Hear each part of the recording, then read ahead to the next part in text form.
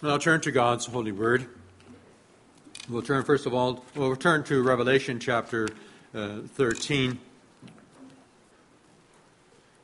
We'll read the passage from 2 Thessalonians in connection with the text in a moment. Let's just first all turn to Revelation chapter 13.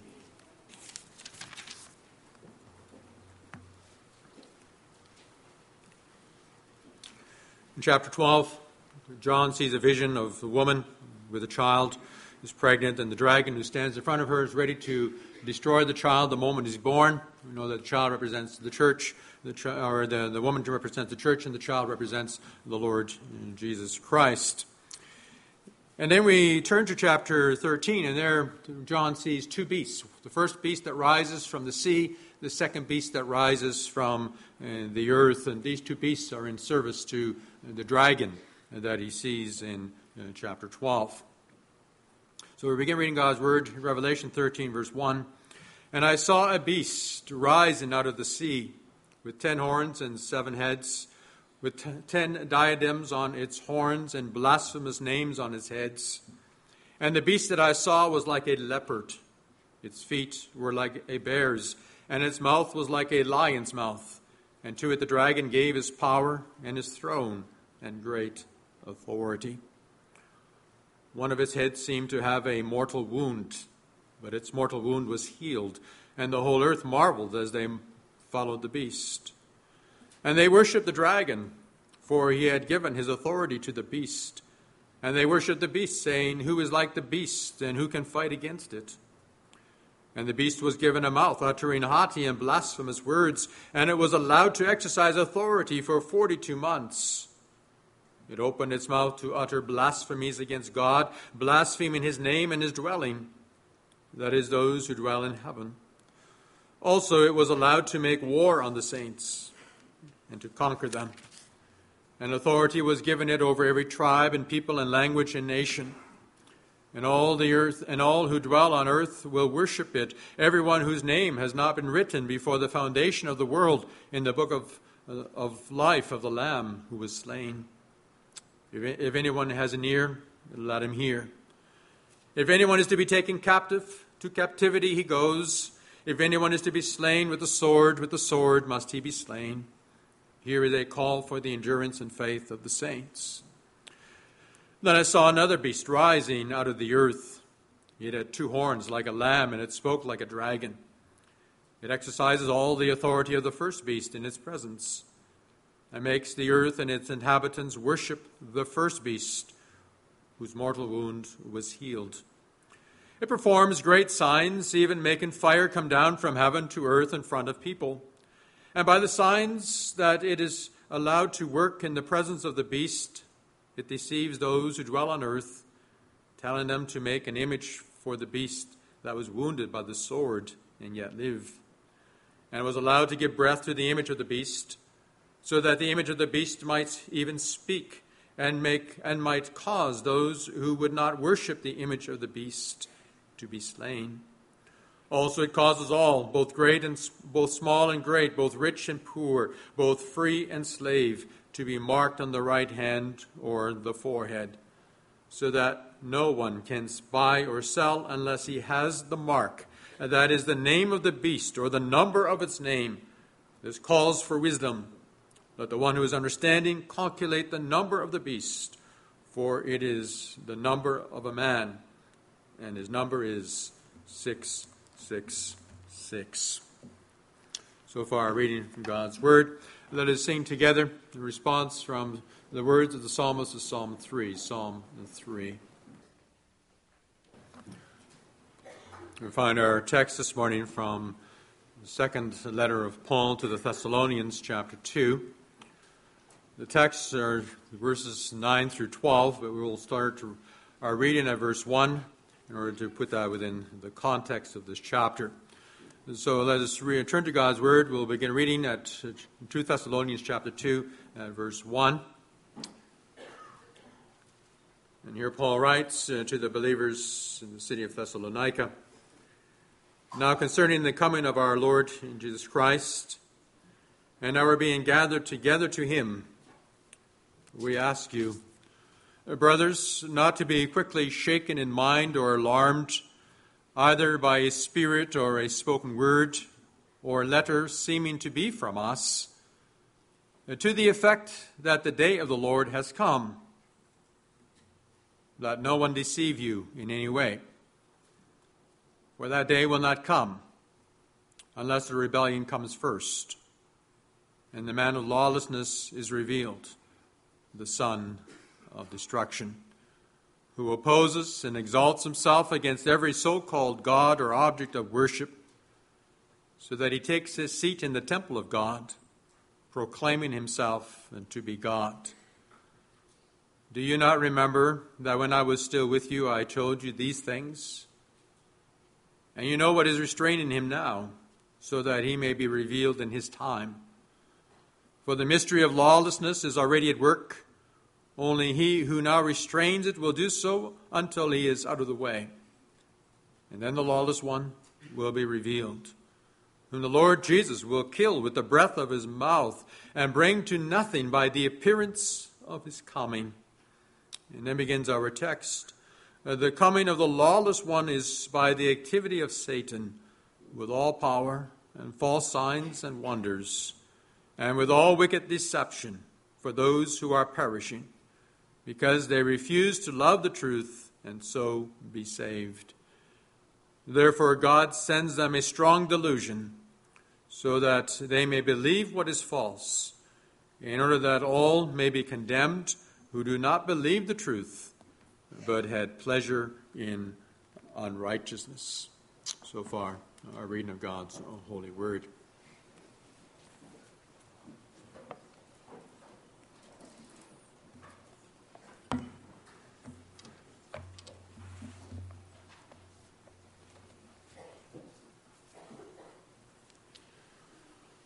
Brothers, sisters of our Lord Jesus Christ, Paul is writing his letter to the Thessalonians, and it appears that the believers there had heard reports, or perhaps better, you can even say rumors, that the Lord Jesus had already returned back from heaven. When they heard these rumors, they were upset and they became alarmed, because they thought that somehow they may have missed the coming of the Lord Jesus. That was something that was very, very important to them, because they were looking forward to his coming back, because they believed that when the Lord Jesus came back, he would also deliver them from the terrible persecutions that they were facing here in this city. And so Paul is writing this letter to them in order to also assure them, no, you haven't missed the return of the Lord Jesus Christ. In fact, he explains in the first part of chapter 2 that we read, that first the rebellion or the apostasy must happen, when people will turn away from the Lord God. And then the man of lawlessness will be revealed, who sets himself up as God, the God of this world, and who demands that all of mankind comes and bows down and worships him. And so in the first part of chapter 2, Paul warns the believers not to be deceived by all kinds of false reports and rumors that they have heard about the coming of the Lord Jesus.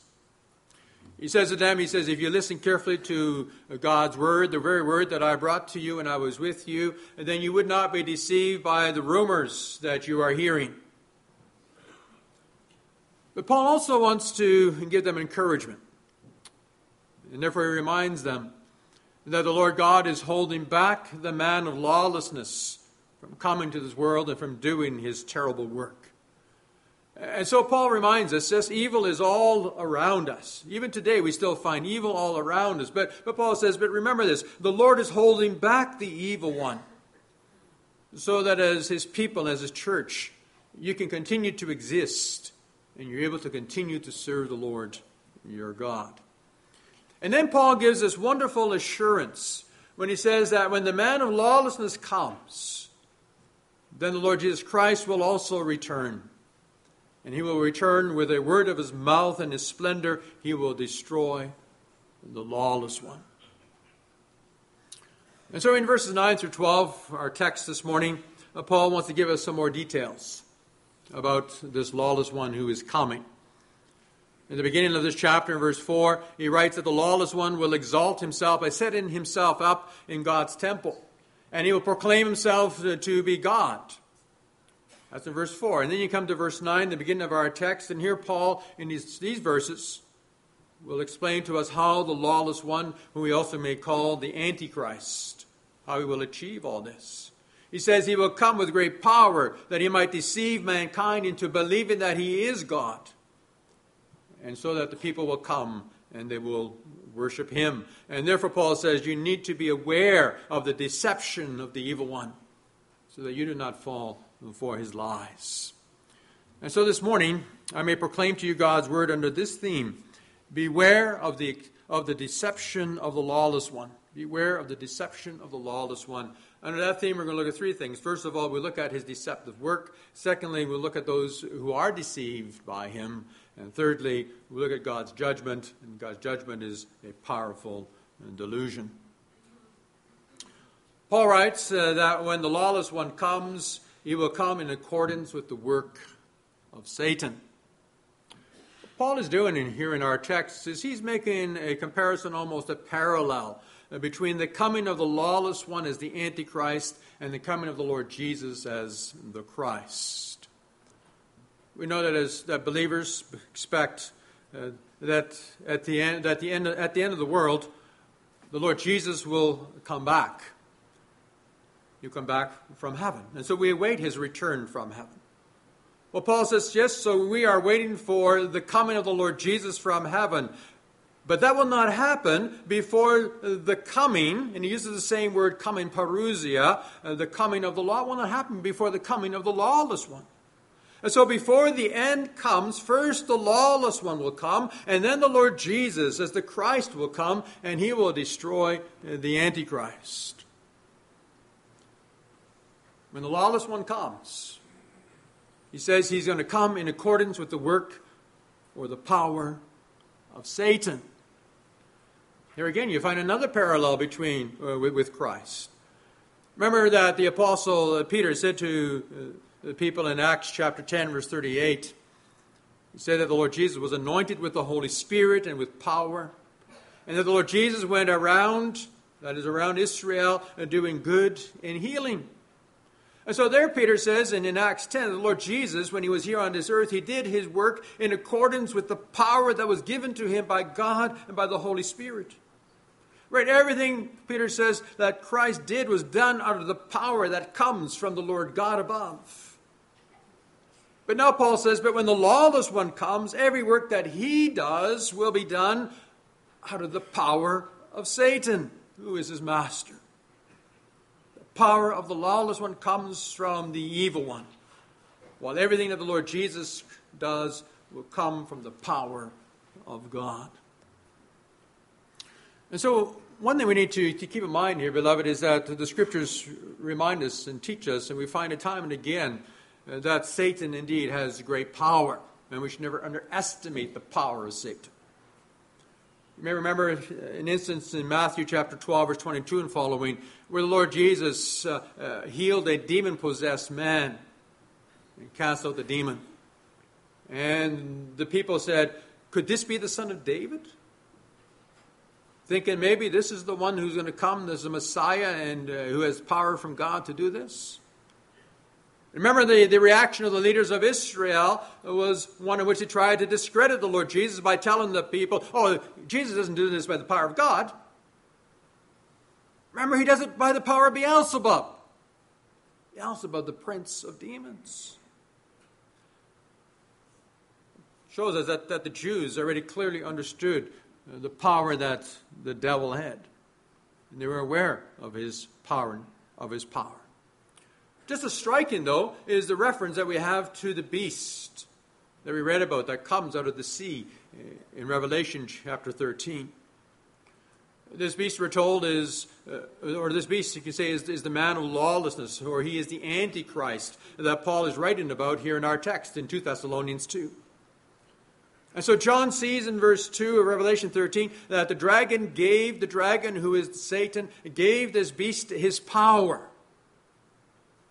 John tells us in the previous chapter, in chapter 12, verse 9, Revelation, that the great dragon was the ancient serpent called the devil or the deceiver or Satan, who leads the whole world astray.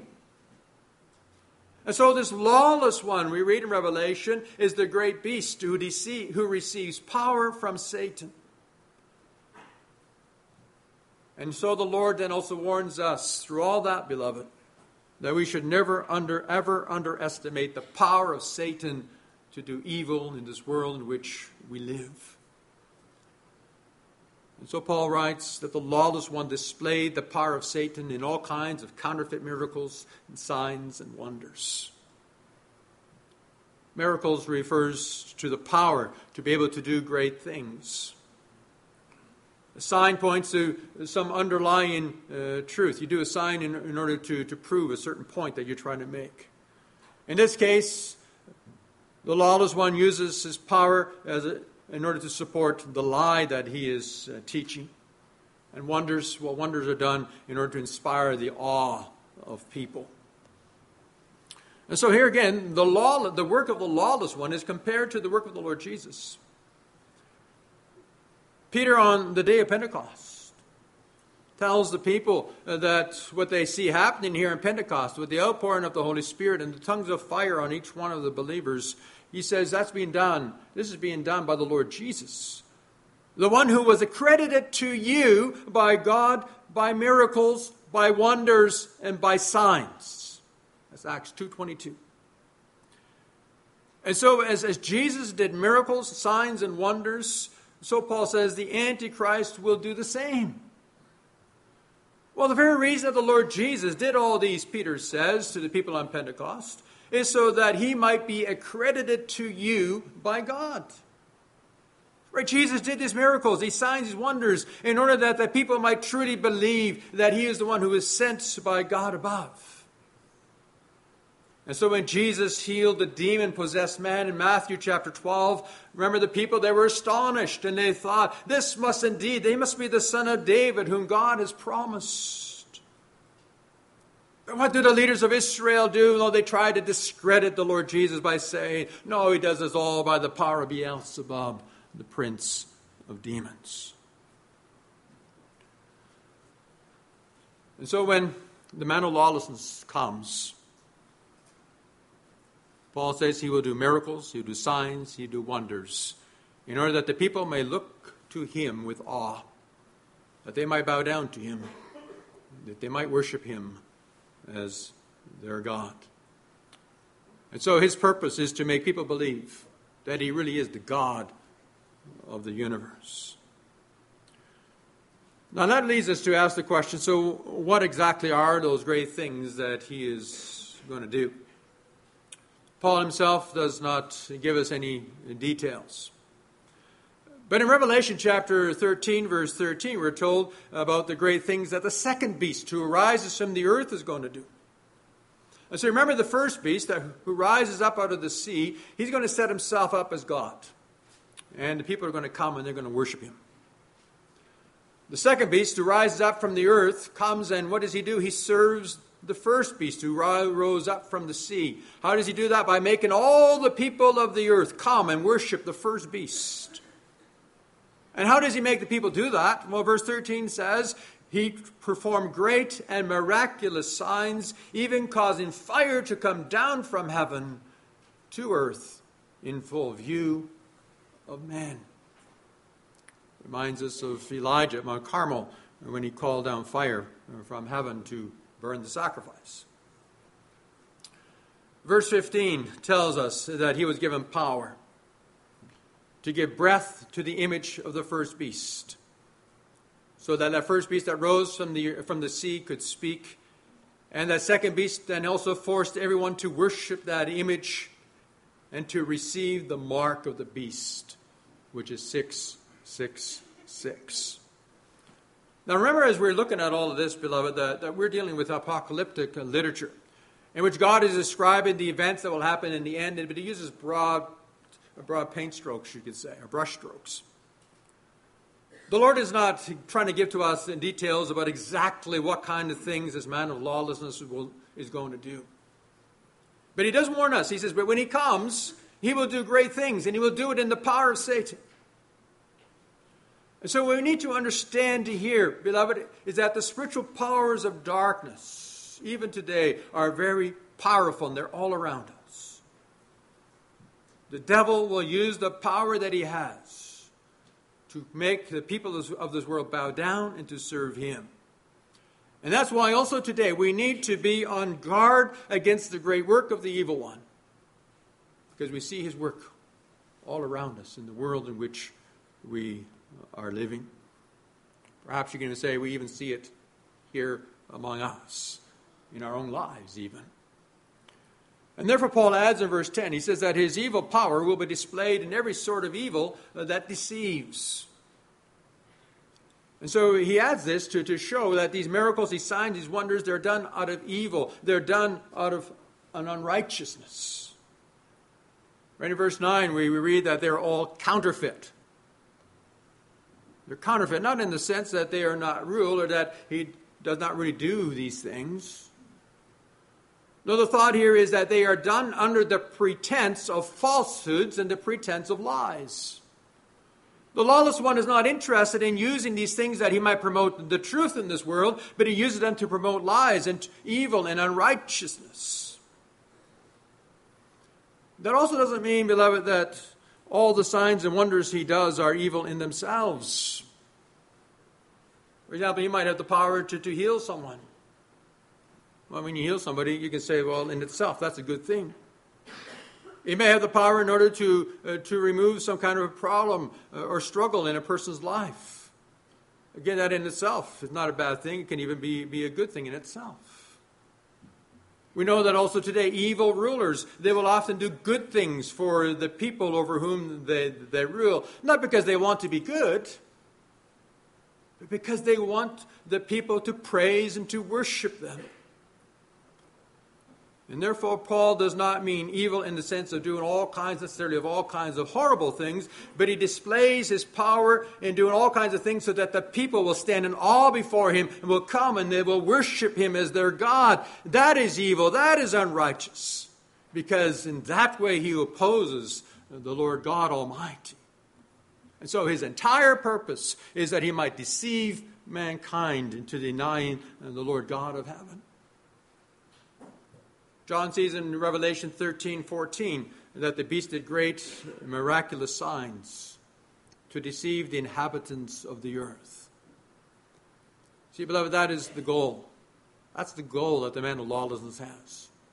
He's using his power, he's using his great abilities to deceive mankind into worshiping him instead of worshiping the Lord God of heaven and earth. So here we are confronted. Beloved, we're confronted with a great spiritual battle that has taken place in the world in which you are part of that spiritual battle. And we need to understand that the spirit of the Antichrist, the spirit of the beast, is also at work in this world today. And that we are confronted with it daily in our lives, even when perhaps we don't even always recognize it or see it. You see, the spirit of the beast, for example, when there are Christian leaders who are promoting the agenda of the beast. When spiritual leaders call that which God declares to be wicked or to be sin, when they declare it to be good, and when they declare that which God says is good to be evil or to be wicked, there you see the spirit of lawlessness at work. Yesterday I was just reading an article about the situation in the Baptist churches in the southern United States who are fairly conservative, who want to be faithful to the Scripture, want to be faithful to God. And there's a battle going on also within their own midst. There are spiritual leaders, ministers, seminary leaders who are trying to promote the secular agenda, also with regard to sexuality and other issues as well. And they're trying to undermine the very truth. And there you see spiritual leaders coming in, and the devil is using them to undermine those who want to remain faithful to his word. If you look over the past 25, 30 years, I think things have changed a whole lot in the society in which we're living. You almost say that morality has been set upside down. So that calling the killing of an unborn child, namely what we call abortion, we're told that is good. And that those who oppose such killing and who oppose abortion, such people are now called evil and hate mongers. And the same is true with regards to moral issues surrounding marriage. What is marriage? Or surrounding gender. How did God create us as male and female? And we have a society that wants to set it upside down. And if you say, wait a minute, God has created us all male and female, and there's no ambiguity about that, we're told that that's hatred. You know, people often ask, what is the mark of the beast that John sees here in Revelation 13, 666? What does that mean? Sometimes people say, well, that's maybe a physical mark that is being placed on God's people. But it's not necessarily a physical mark that we have to wear. It can simply be that that our society and then also wants to force us to agree to certain ideas in order that we might be able to just do business and just be able to participate in the life of our society around us. Perhaps some of you are aware that recently, and it's an ongoing controversy also here in Canada, and it's just been going to the courts, that charities and businesses are being required to check off a box when they apply for government grants for being able to hire workers, especially during the summer. Check off that box that says that your organization is not involved in working against abortion. The government wants, also the charities, wants businesses to agree to their moral concept of what is right and what's wrong, also when it comes to the issue of abortion. They will deny us also funding. That's just one way in which they want to sideline also us as Christians from being involved in the activities of our society, even in an economic kind of way. Well, we know that many charities, Christian charities, refused, and many Christian businessmen refused, simply because they could not, in good conscience, check a statement that is abhorrent. That is abhorrent to them. I know in many conversations that I have with God's people, I hear, you also are aware, very much aware, in tune even with the evil and the wickedness that is being promoted around us in the world. More and more, you can say, it kind of stares us straight in the face. And we see these signs of the age of lawlessness coming. It becomes clearer and clearer to us. And so when we see that and we become worried about it and we say, no, what's the future? What's the future for our children and for our grandchildren? And so we can become quite anxious. And so on the one hand, we might become indeed anxious and we might become alarmed. On the other hand, beloved, remember that is a confirmation. It's a confirmation to us that the Lord is still in control. Confirmation that the events in this world are unfolding, even as He has said they would unfold. And that, beloved, that's a comfort to us. And so the warning that we need to heed is that we do not allow ourselves to be pulled in and to be deceived by the powers of the evil one, but that we remain strong in the truth of the gospel. So Paul says there are many who will be deceived. But who are those who are being deceived? Well, Paul says the lawless one deceives those who are perishing. That is, those who are on the way to their own destruction. So you see, the lawless one will have great success in deceiving all those who are walking down the path of their own destruction. They will indeed be people who are convinced about those false miracles and signs and wonders He performs. They will believe that He is God, and therefore they will fall down and they will worship this wicked power of sin and lawlessness. And so the question here is, so why do all these people, why are they all taken in by the lie of the lawless one? Can't they see through it? Why did they fall for it? Why are they mesmerized by the miracles, the signs, the wonders, the great things that he is able to do? Why are they so gullible? And Paul gives the answer at the end of verse 10. He says they perish because they refuse to love the truth and so be saved. They're gullible, beloved, not because they have never heard the truth. But Paul says, but because they refuse to love the truth when the truth is spoken to them. When Paul speaks about the truth, he's talking here about the truth that saves us. The truth here is the gospel message that is found in the Word of God. Paul makes it very clear that these people are responsible for their own destruction. For when the truth of the gospel is being proclaimed to them, they do not just reject the truth, but they refuse to love the truth, which means they hate it. When the gospel message is proclaimed, there are only two possible responses to that gospel message, beloved. Either you love the truth of the gospel, or you will reject the gospel because you hate what the gospel stands for, what the gospel teaches. You can also put it this way: there are only two narratives or two stories to which that you'll find in this world, and we have to choose whether we're going to live according to the one narrative or according to the other narrative. The one narrative is the one that's given by the lawless one, who brings a message he receives from the devil, from Satan.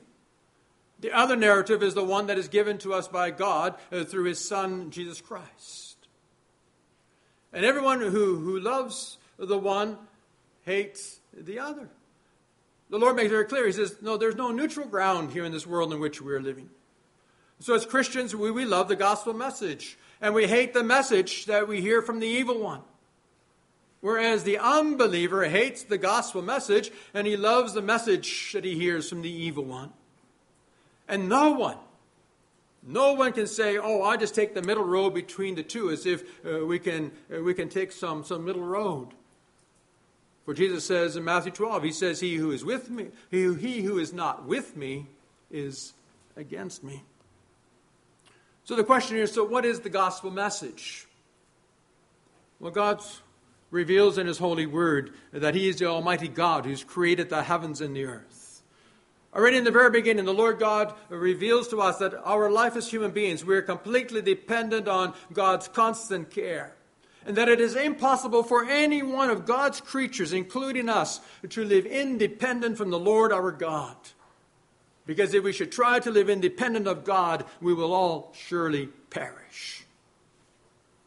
So that's the first thing. We are dependent upon God, and God is the God who will give life to his creation, to his creatures. But God in his word also reveals our own sinfulness. Reveals our rebellious nature against him. And over against our sins and our rebellious nature, the Lord God comes and reveals to us in his gospel his grace and his mercy. He does that by sending his very own Son, whom he says, I have sent as the one who will pay for all of your sins. He comes that he might again restore you to live in relationship with me as your God. And so all those who love the truth that God gives in his word will rejoice at that gospel message. And we realize, what a blessing it is. What a wonderful blessing that I have, that I may know Almighty God to be my God. That I may know my God to be the one who cares for me so much that he sent his very own Son to die for me and to bring me into that living relationship with him again. Beloved, it is that love of God's truth that must also motivate your heart, must motivate you to give your whole life in service to your God.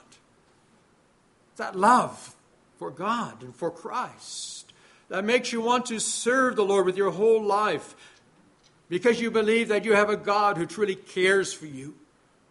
A God who will do what he promises when he says, I will forgive you your sins and I will give you the life everlasting. We love the fact that our life is now part of that wonderful narrative in which we know that God comes and he saves us through his Son, Jesus Christ. Those who, on the other hand, refuse to love the truth, well, they hear the same message. They hear the same message. How many of God's covenant children haven't sat under the preaching of God's word and heard the gospel over and over again? But they have rejected the gospel because they hate the gospel message. Jesus says, whoever rejects me and refuses to love me hates me. There is, Jesus says, no middle ground in your life. Those who hate the Lord Jesus by rejecting him, therefore open themselves up, Paul says, to the deceitful lies of the lawless one. Right? When people reject Christ, they accept the narrative of the devil, and therefore they are wowed by the miracles and the signs and the wonders that he does. When they reject Christ and let themselves be deceived by the lies of the evil one, Paul says they cannot be saved, but they will perish. They will suffer eternal destruction in hell. And that's why the Lord also comes to us, beloved, and warns us that we are not deceived by the lies of the lawless one. It means that we need to be very much aware of the false narrative that the evil one is feeding us as well. You see, the devil's cunning. The devil doesn't only use physical force when he persecutes people by making their lives hard and difficult, or even by killing them. But he also uses, Paul says, lies. He uses falsehoods. He uses deception. And the only way that you can avoid from being deceived, beloved, is to know the word of the Lord your God. Why? Because the gospel constantly reminds us of the truth from God. And the truth is what sets us free from the lie. And the truth is the way by which the Lord God protects us from becoming ensnared by the lies of the wicked one. But the Lord Jesus also gives us an assurance, a wonderful assurance that the lawless one has no power. He has no power to destroy the lives of God's people. Remember, Jesus says in Matthew 24:24, "For false Christs and false prophets will appear. They will perform great signs and miracles, and they deceive even the elect." And deceive even the elect. And then he adds these important words, "if that were possible." If that were possible. So Jesus says the aim of the lawless one is to deceive the elect. That is, all those whom God has chosen to eternal life. That's his goal. That's his aim. A classic example of that is found in the life of Job in the Old Testament. Remember that Satan came to God and he said to God, "You know what? I can pull Job away from you. It's not going to be too hard to get Job to curse you and to become and to reject you." And God in effect says to Satan, "Well, you try me. Try me and see if I will be faithful to my servant Job." And so God gives Satan the permission to go and to make life Job miserable. And Satan takes everything away from Job. Even makes his life so miserable that he sits on the ash heap there in the garbage dump. It boils all over his body. But no matter what Satan tried, he could not pull Job away from God. Why? Because, beloved, the Lord God held on to his servant Job. God was faithful to his servant. And so Jesus now says, he says in these last days, the attack of the evil one, yes, it will be ferocious. He will do everything he can to deceive God's people, even try to deceive his elect into believing the lie. And beloved, we need to understand there will indeed be a serious challenge in our lives as God's people. We need to understand that God may also at times allow us to struggle. But we may also be confident when we turn to him in faith and we seek his strength that the Lord God will not allow the evil one to succeed. Jesus says, in effect, to think that the elect might fall for the lie, to think as if that were possible, there is no way, because God is more powerful, and God will hold on to his elect. What a wonderful assurance the Lord Jesus gives to us, beloved, that we have a God who's going to hold on to us. Now keep this in mind. Paul does not tell us that so that we might somehow become complacent and say, oh, well, my life is okay because God's going to hold on to me. Because that very attitude causes us to stumble and to fall. But Paul reveals this to us so that he might give to us the encouragement that we need to continue to hold on to the truth. Give us the encouragement that we need to know that in the midst of the struggles of life, that when I look to the Lord, that the Lord will indeed hold on to me, and he will also help me to win the battle in Christ.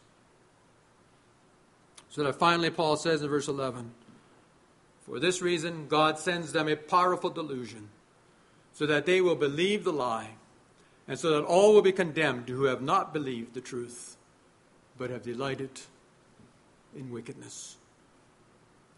See what Paul says? He says there comes a point when God in his judgment sends a powerful delusion on the hearts and the minds of the unbeliever, so that it will become impossible for them to see the truth anymore, because their hearts have been completely hardened.